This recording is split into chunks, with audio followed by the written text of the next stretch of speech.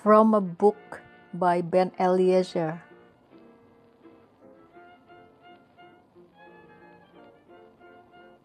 My son has taken up meditation.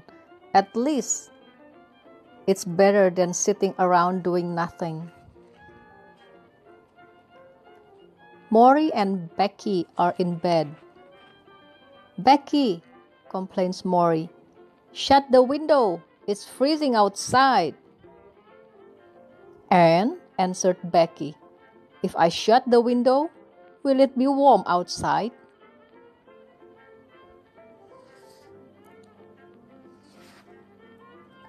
Golda Meir used to say that Israelis didn't admire Moses. He led us around the desert for 40 years and took us to the only part of the whole region that had no oil.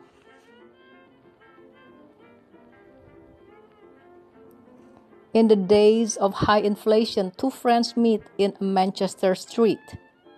"Well, how are?" "Terrible. I've been very ill. I've been away from work for 5 months, and it cost me £2,000 on medicines and doctors." "My God, that's terrible. 5 years ago, you could have been ill for a year on that kind of money." Smile and happy healing. God bless you.